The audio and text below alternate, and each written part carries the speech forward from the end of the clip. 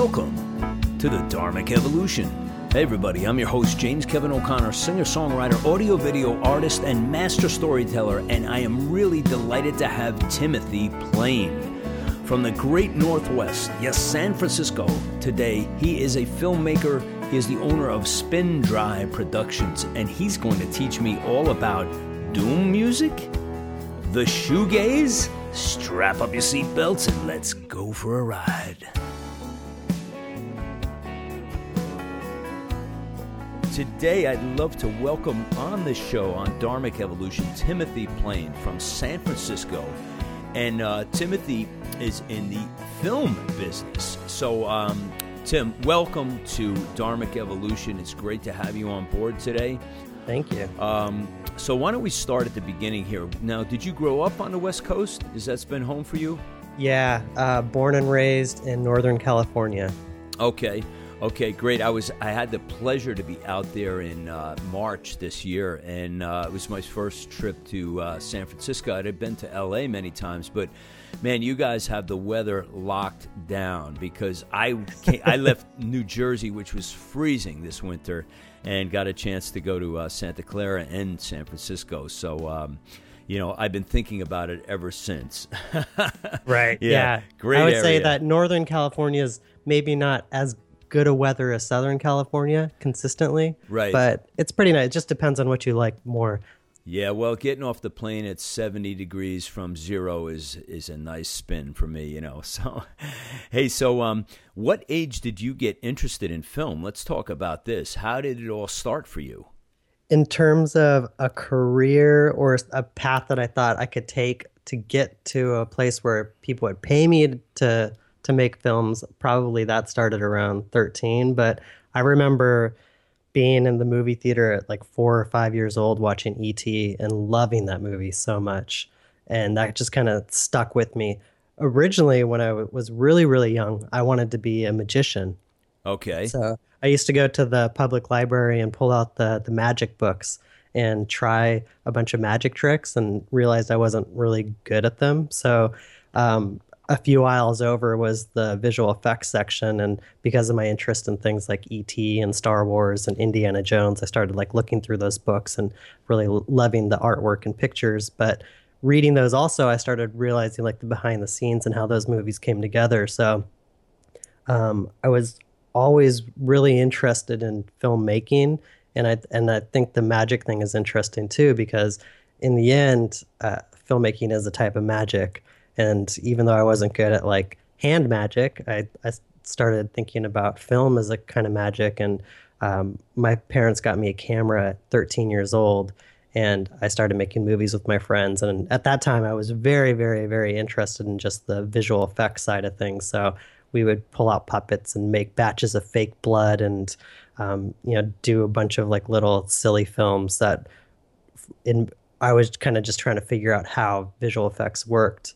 And I would say that at that age is when I started realizing that there was the work behind film was something that people got paid to do. So you didn't do it with a deck of cards, but you did it with a camera.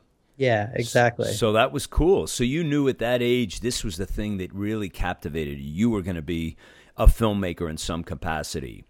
Yeah, and since I started with that first camera, I really did just kind of keep pursuing it, and everything that I did in my life after that was just kind of focused on film. Okay, so how long have you been doing this now? Seriously, I would say about 10 years, but let's see, if I calculate since I was 13, that's 24 years. Wow, Yeah. You got a great history, and I've seen you've done a lot of work. You've done a lot of films. Before we get into your roster of that, who are the people that influenced you? You mentioned the films, but what are your favorite directors and film producers in the industry that kind of you had the passion, you connected with them about their work they influenced you? It always changes. It's an interesting question because I remember when I was I think I was around 17, and I went to a summer film program, and that was one of the questions they asked. They actually said, make a list of your top 5 films. And they Right. said, do this like every 6 months or a year, and you'll see that that list will change. And whatever is on that list of top 5 films will be the kind of film that you're trying to make at that point. So it's always been a little different. I would say kind of consistently. It's like the people that seem to meld visual effects with storytelling, like Steven Spielberg and James Cameron and George Lucas. Right. And those are like the big names out there. And I always appreciated that they took the technology of, or the latest, greatest technology and told stories that we couldn't tell 10, 20 years earlier. And those are the ideas that always interest me. Yeah, it's remarkable how who is it? George's company, is it Industrial Light Magic? Is Yeah. that yeah? Mhm. Yeah. It's incredible. It's almost like he turned this into the NASA of of the film world. It's like, Yeah. wow, man, this is like really heavy. I mean, and everybody and their mother was trying to get like audience with him, I'm sure, to say, what is this new world that has developed? Like almost overnight, he kind of did that. Yeah. You Well, know, there was an article in Wired magazine just talking about the formation of ILM and how at the time that he created it, it was all just to kind of figure things out, how to do things on his own terms. I don't think they had a lot of money to make Star Wars, that considering what they were trying to achieve. So, yeah. they were inventing things and creating new techniques in order to pull that movie off. And the reason that movie resonated with people and still to this day is something that people look up to is because it was so far ahead of its time and blew all the other science fiction movies away at that time. And it's still to this day, the visual effects look amazing and people kind Yeah, of copy it. I think everybody that had that experience in the theater felt the same way. That everybody was looking at something that was just groundbreaking. It was like, we've never seen this before. This is just unbelievable, And I've talked to other filmmakers who said, one gentleman, a good friend of mine, Jack Thomas Smith, he said that when he saw that spaceship on Star Wars like come overhead, that was it. It just changed his world immediately. Hey, tell me about the Spirit Machine. I checked this out this morning, this video, and this is a short you did. It was kind of just a little short clip on Thomas Edison was the driving force behind this. Yeah. Correct?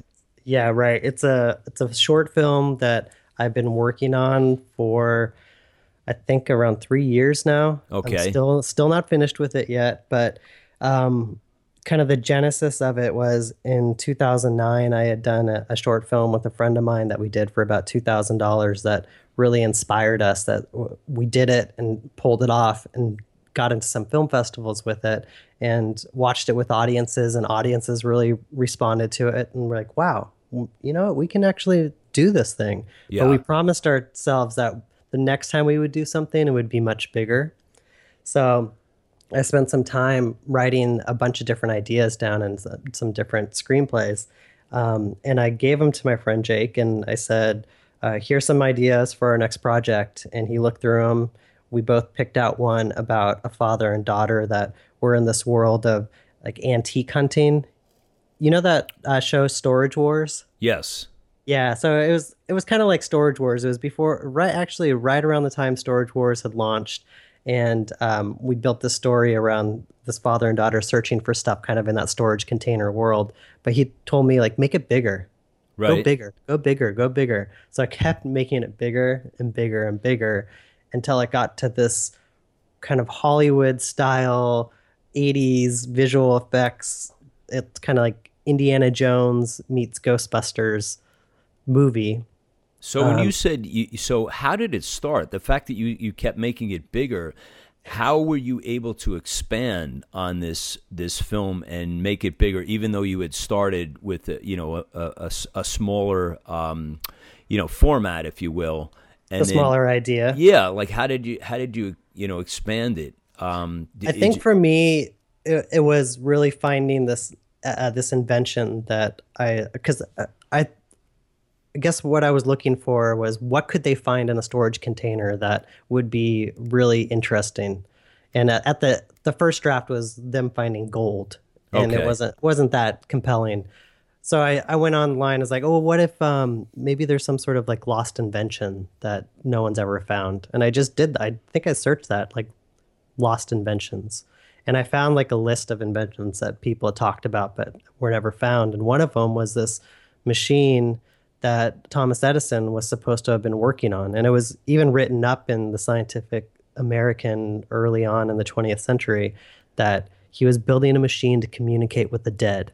And I read Okay. that and I said, yes, that's it. Because it reminded me of in Raiders of the Lost Ark, there's the Ark of the Lost Covenant that they're after. And it Right. has like supernatural powers, but it also has like a deep, rich history attached to it. Yeah. So I like taking that idea and then modernizing it. And Thomas Edison, is, of course, is an amazing historical figure. And then this whole idea of a machine that can communicate with ghosts then opened up this whole world to me of like spiritual energy, and it's like that cracked it for me, and I was able to write a story around that. I'm just wondering if my grandfather had his hands on that machine because he actually worked for Thomas Edison. Oh my He gosh. was an errand boy for Thomas Edison. So, Well, some so people will every once in a while somebody says that they have that machine, and they put out a press release. I've read a few articles since I've been making the movie. So where, is there really a trail that states that this machine was actually made? Or is this complete fiction? What's the No, deal on this? so there's a few theories. One theory is that he was actually working on it because at the turn of the century, one of the most popular forms of entertainment was those seances. Okay, There's kind of spiritualism was a big deal, right. and I did a lot of research into it, and it was interesting because there's a lot of people wrapped up in that world, including famously Harry Houdini was always trying to debunk all these people that were saying that they could talk to spirits. Right. So I was I a think fan of his as a young kid. I remember reading his first book. Oh my God, I was so blown away. Well, it was not his book, but somebody wrote about him, and Yeah. he was some character. Yeah. So go ahead to So finish. yeah, I think Thomas Edison. So some people say that Thomas Edison was kind of making a joke that he could build a machine that could communicate with ghosts because and he said that if he could make it, he would be rich. Right. So one theory is that it was just kind of a fake press release, him joking around because it was such a popular thing at the day that he was trying to like make some sort of like scientific connection between the two. Right. But Well, other people say that he was really interested in trying to figure this out because he knew if he could figure it out, he could make money. And I think his theory was that ghosts and spirits were somehow connected to the electrical world. And since he was in the world of electricity, he would be able to figure out some way to like measure these electrical impulses and create some sort of device, just like a phonograph or a telephone that would be able to kind of capture that electrical energy and talk to ghosts that have already passed on. yeah, I don't agree with the fact that he was looking as a financial endeavor because any guy who had that amount of tenacity and willpower, I mean, he was just a complete genius. I can't remember the last time I read his roster of the inventions that he created, but it's just mind-boggling. Like how Yeah, this guy, I mean, he was just like caught up in the world of discovery. I don't think Yeah, I don't think he was, even, but I got into a little bit of trouble with the steampunk community on this film because a lot of people don't like Thomas Edison. I don't know if you've heard this, but No, I haven't. yeah, especially in the steampunk is kind of like this. It's a fantasy world where you mix like the turn of the century design and invention with kind of like steam engines, and it's kind of its own like little genre. Right. And so a lot of these people like Nikola Tesla because of the inventions that he made were really groundbreaking, whereas they claim that Edison often would just buy patents and then improve on them. So Right. he wasn't really inventing things from the ground up. He was instead like taking things and making them better. So they had a little bit of beef with me for focusing on this invention that was like so otherworldly that they're like, Thomas Edison would have never invented that. That probably Right. would have been Tesla. Yeah. I don't know of enough detail about that whole world, but it's just, it's just shocking. The mind has, just unlimited, ways of expanding upon things. It's just crazy. The things they were doing back then is just today still like kind of rocks me. Hey, tell me about all the different type of projects, and your company is Spin Dry Productions. Is that correct? That's right. It's loosely a company. It's more kind of an umbrella production name that I gave to all the projects that I make outside of my regular job. I have a 9 to 5 job, which is producing TV commercials, and then on the side, I'm making movies, pursuing my dream of becoming a feature film director. Awesome. How did you come up with the name Spin Dry? Did you spend an inordinate amount of time at the laundromat, or what's going on with that? So the whole genesis of Spin Dry came from me and a group of friends at work that just wanted to make movies. Okay. And we all got together and like, well, let's make a bunch of movies when we'll switch positions. Like during one project, I'll be the producer, and then on the next project, I'll be the writer, and then on the next project, I'll be the director. So the first project that we did together, I had a script. I was the only one with the script, and the script was called Spin Dry. And it was about a man who was doing his laundry at the laundromat, and when he came home, his wife had disappeared, and he, through a series of experiments, figures out that there's been some collision between 2 parallel universes, and the entryway through that to that other universe is through the dryer machine at the laundromat. So it just kind of stuck around from there. Wow. Yeah. What a way to lose a wife at the laundromat of all places. Yeah. Be careful of those colliding universes. Yeah, I hear you. So you have a really great history here. I just want to run through some of your work. I mean, you have Modern Convenience, Stick, co-written with Sal Albatiti. It's Alababidi. Alababidi. Okay, and then you have the Chameleon, Near Death, Burden of Proof. So you and the Spirit Machine, of course, and then you have what is it? Time Pirates? Yeah. Who is that? So you're reading right now a list of all of the feature film scripts that I've written. Correct. None of them have been optioned. None of them have been produced. But this is like, I've always kind of been looking for a screenplay to make into a feature film, and I haven't been able to find a writer that I completely love until recently. So up until that point, I've been writing a lot on my own and partnering up with friends of mine.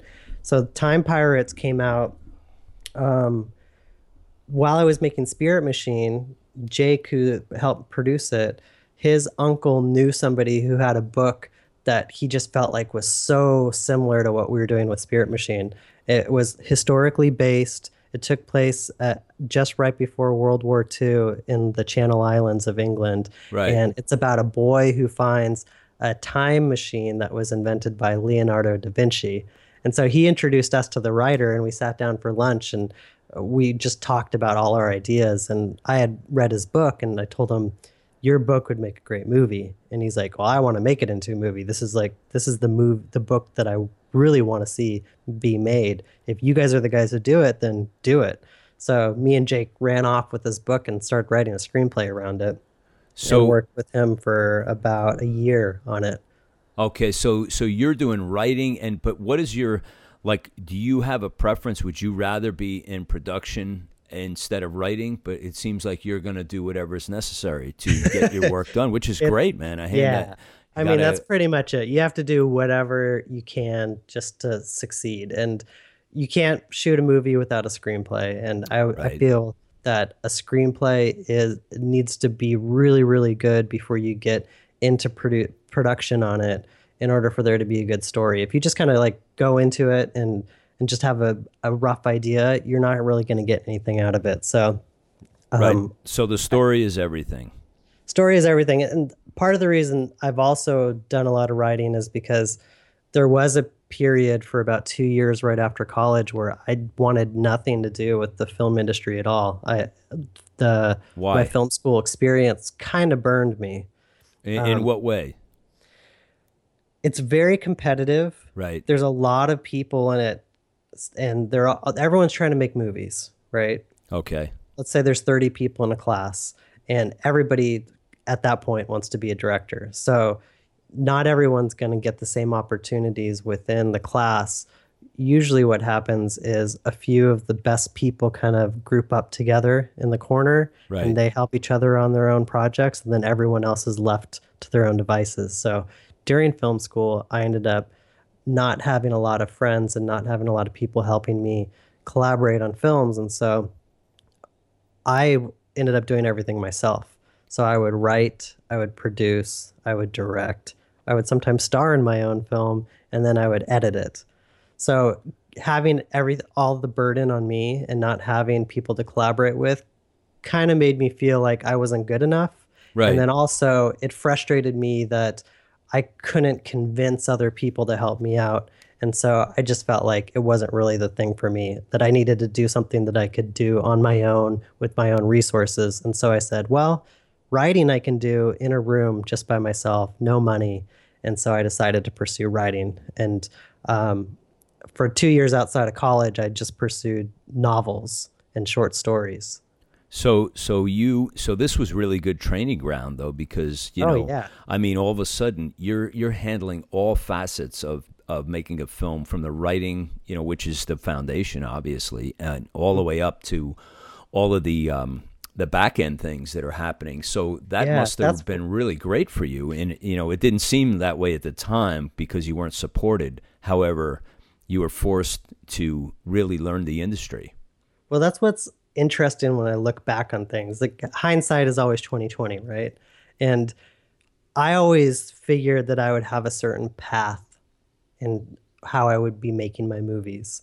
And it never really happened that way. But then when I get to places where I look back and I can see what brought me to that point and what I've learned and how I've grown, then I really do appreciate that, because I wouldn't be the filmmaker today if I didn't have those hardships in film school, and I didn't have to rely on myself for everything. Right. Because I have a foundation of all that, then I feel like I can also talk to other people, or my brain works a little bit different in how I attack problems or give creative direction. So this is kind of the story of my entire life. Actually, I kind of end up in places that I didn't plan to end up in, but then those experiences help shape me as an artist in unexpected ways, and it's been really Sure. cool to see that happen. Yeah, you're forced out of your comfort zone, and you don't know what it's doing for you at the time, but Yeah, it's enhancing your creativity and your life, really.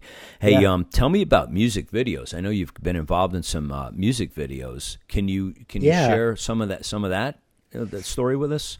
I've done a few music videos.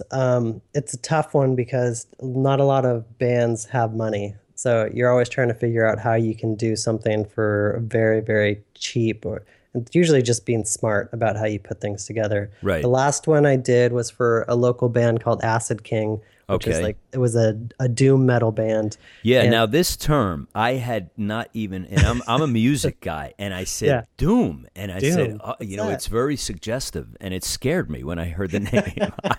So tell us about the doom. What's going on with the doom music? I don't know too much about it because it's not the world that I live Do in. you have to wear a helmet when you listen? Like what like I think it's kind of born of the heavy metal genre, but just imagine heavy metal, and I think it's more kind of like Black Sabbath world, but super slowed down. okay. Another way it's described is stoner metal, because it's Oh just wow. very slow music. Uh-huh. So I just went to their show a few weeks ago and saw it live for the first time, and there was a little bit of headbanging, So a you little needed a bit of dental mosh pit. appointment right after? That's like, was it like mosh pit style, or was it There more is there's like, one mosh pit that formed, but it's weird because the music is so slow. It doesn't have the same like angry energy. oh, so it's slow motion mosh? Yeah, That's yeah. pretty cool. You should have Everything's in filmed slow that. motion. That's It's interesting. I got to check this out because I had never heard that, and I was checking out your post earlier, and I said, "Wow, doom music. This is really something." So, I mean, is this like catching somewhere like big time that I just don't know about? Is it happening on the West Coast, or where is this happening? I think that for these guys, they've been around for a while. They kind of helped start this whole doom movement. Okay, The articles I read about them say that they were considered doom before doom existed. Oh, So okay. they're kind of on the forefront. Yeah. But they've been around for a while. They Uh-huh. have a pretty big following in Europe. So every year they go to Europe and they only play in San Francisco like once a year. But they do have a lot of followers. I think in San Francisco it's a lot, or in the United States it's a lot less than it is in Europe. Right. Tell me about the music scene in San Francisco and, how it relates to you as a filmmaker and how does it influence you or does it at all? Huh. That's an interesting question. Is there a specific genre of music that you like that kind of infiltrates you as far as, hey, I got an idea about this for film. Does that ever occur to you or no? Music is a huge part of why I make movies because I feel like my movies are always born from an emotional place Right. and Okay. music for me represents like pure emotion. Like whenever I score a movie, I feel like the music brings the emotion to it. So Right. music is hugely important to me and also part of the reason for that is I was in a band for 4 years during college. So Great. What were you playing? What was your instrument? I played guitar. Oh, okay. Awesome. Yeah. So Okay. that was a lot of fun, and it was definitely like a pure expression of my emotion. Right. So when you're, tell me when you have a film in mind, when does the idea of music hit you for the film? Is it very early or is it after it's all done?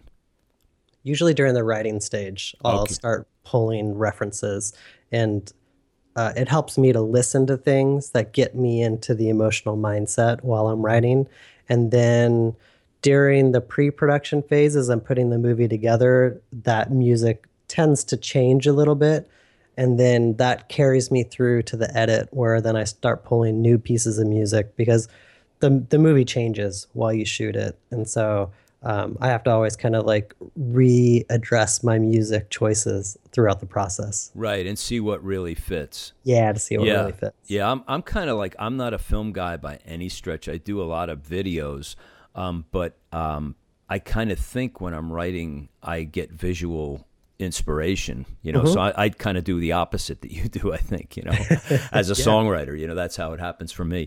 So the music scene, like, what is? Tell me about like your favorite type of music for kicking back and chilling, just chilling out. You're not working, just for your own head. What do you like to listen to? Oh man, there's so many types of music that I like. It depends on my mood, but I would say kind of my go-to is something that's usually in the shoegaze genre. Do you know Oh, what shoegaze no, no. shoegaze is?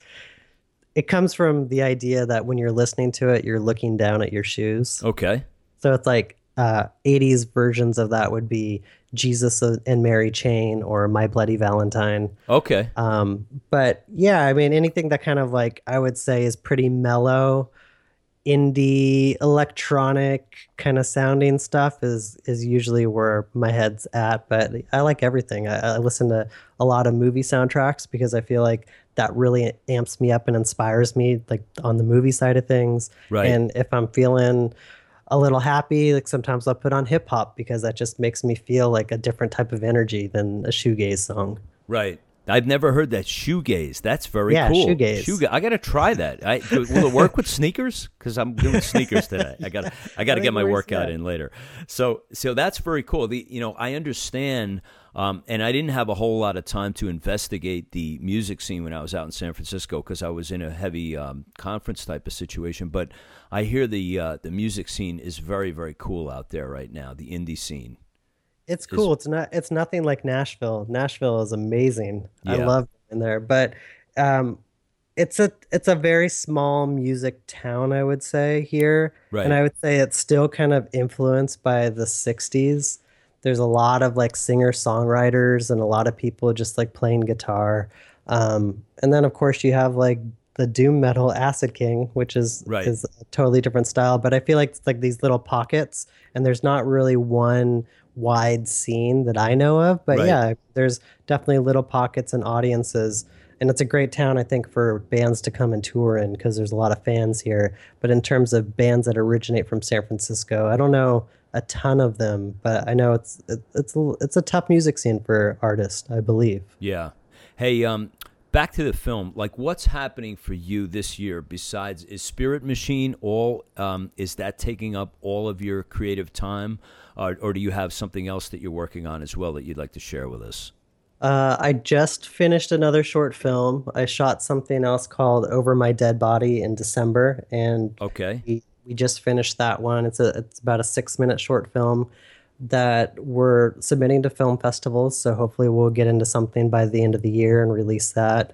Spear Machine doesn't take a whole lot of time because it's mostly in the hands of other people with work that I can't do myself. Right. So I just wait for that work to come in and then I look at it and make comments. Okay.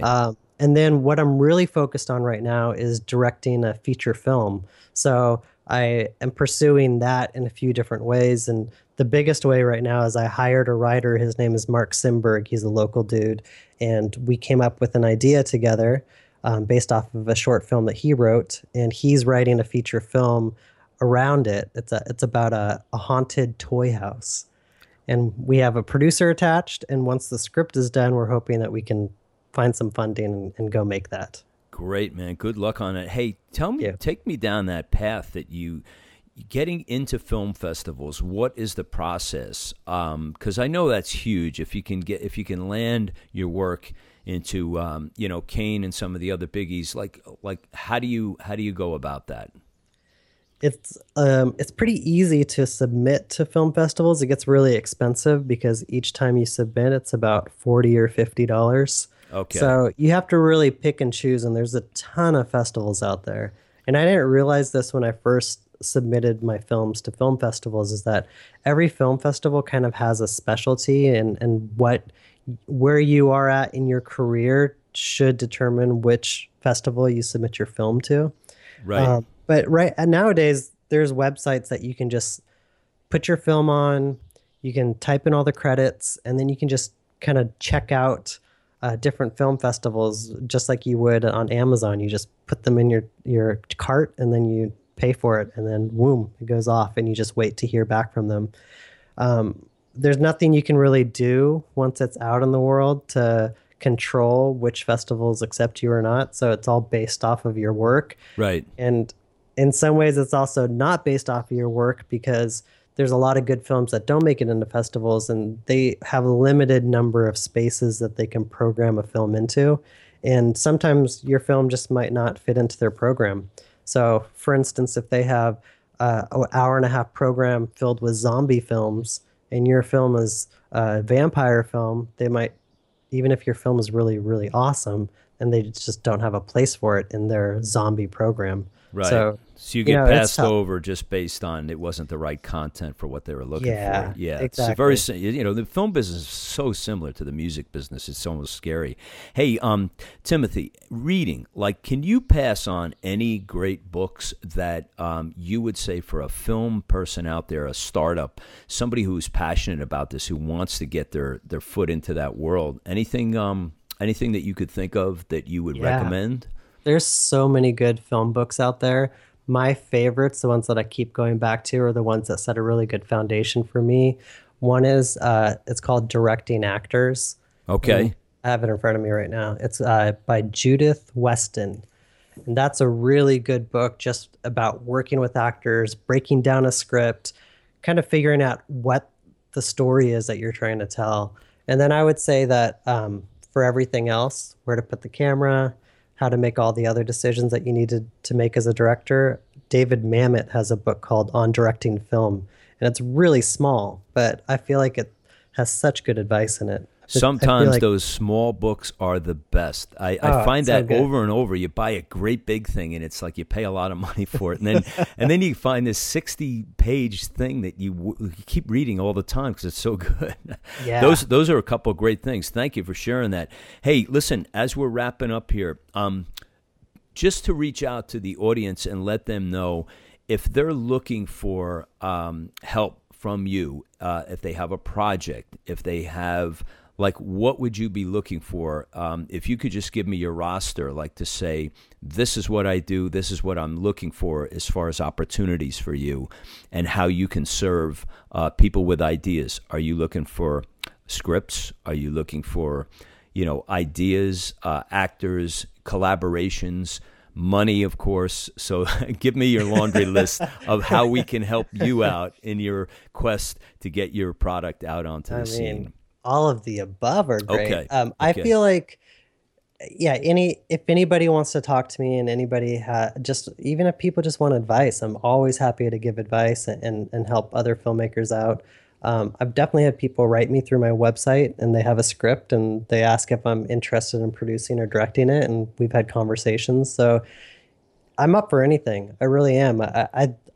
Okay, so collaboration is great. Yeah. You could work with a writer, an actor, whoever it is who has an idea. They can come to you and say, "Hey, let me just bounce this off you. Could we work together on this?" Yeah, absolutely. Great. And I would say that really what I'm looking for before I get involved in something is story. Story to me is king. And if you have a good story, then that's going to be something I'm interested in. As long as it has some emotional resonance too, then it's like, boom, I'm there. Okay, great. Hey, Timothy, best place to reach Timothy Plain for people to reach out to you? Probably through my website. It's spindryproductions.com, or you can find me on Twitter. My handle is @TimothyPlain. @TimothyPlain, which is Plain. That's correct. Awesome, man. Hey, listen, thank you so much for joining me on the Dharmic Evolution today. I had a great time, chatting with you about all this. The world of film has become clearer. I've learned about doom music, which I didn't know. I learned about the shoegaze, which I'm going to practice this afternoon. And listen, I had a great time, and I look forward to more success from Timothy Plain. Hey, thank you so much. Okay, man. Have a great day.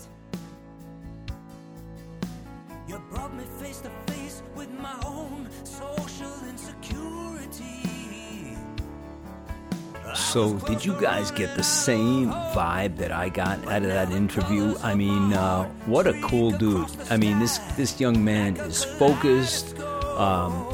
He's definitely serious about his art, and he's really got it together, and had such a great time learning all about film this afternoon with Timothy Plain. And I hope you guys had a great time like I did. I'm James Kevin O'Connor, singer-songwriter, audio-video artist, and master storyteller. And I'll catch you next time on the Dharmic Evolution. So I'll either see you on the socials or I'll see you from the stage. You only need a little bit of bravery. I think it's time you walked away from your self-inflicted slavery.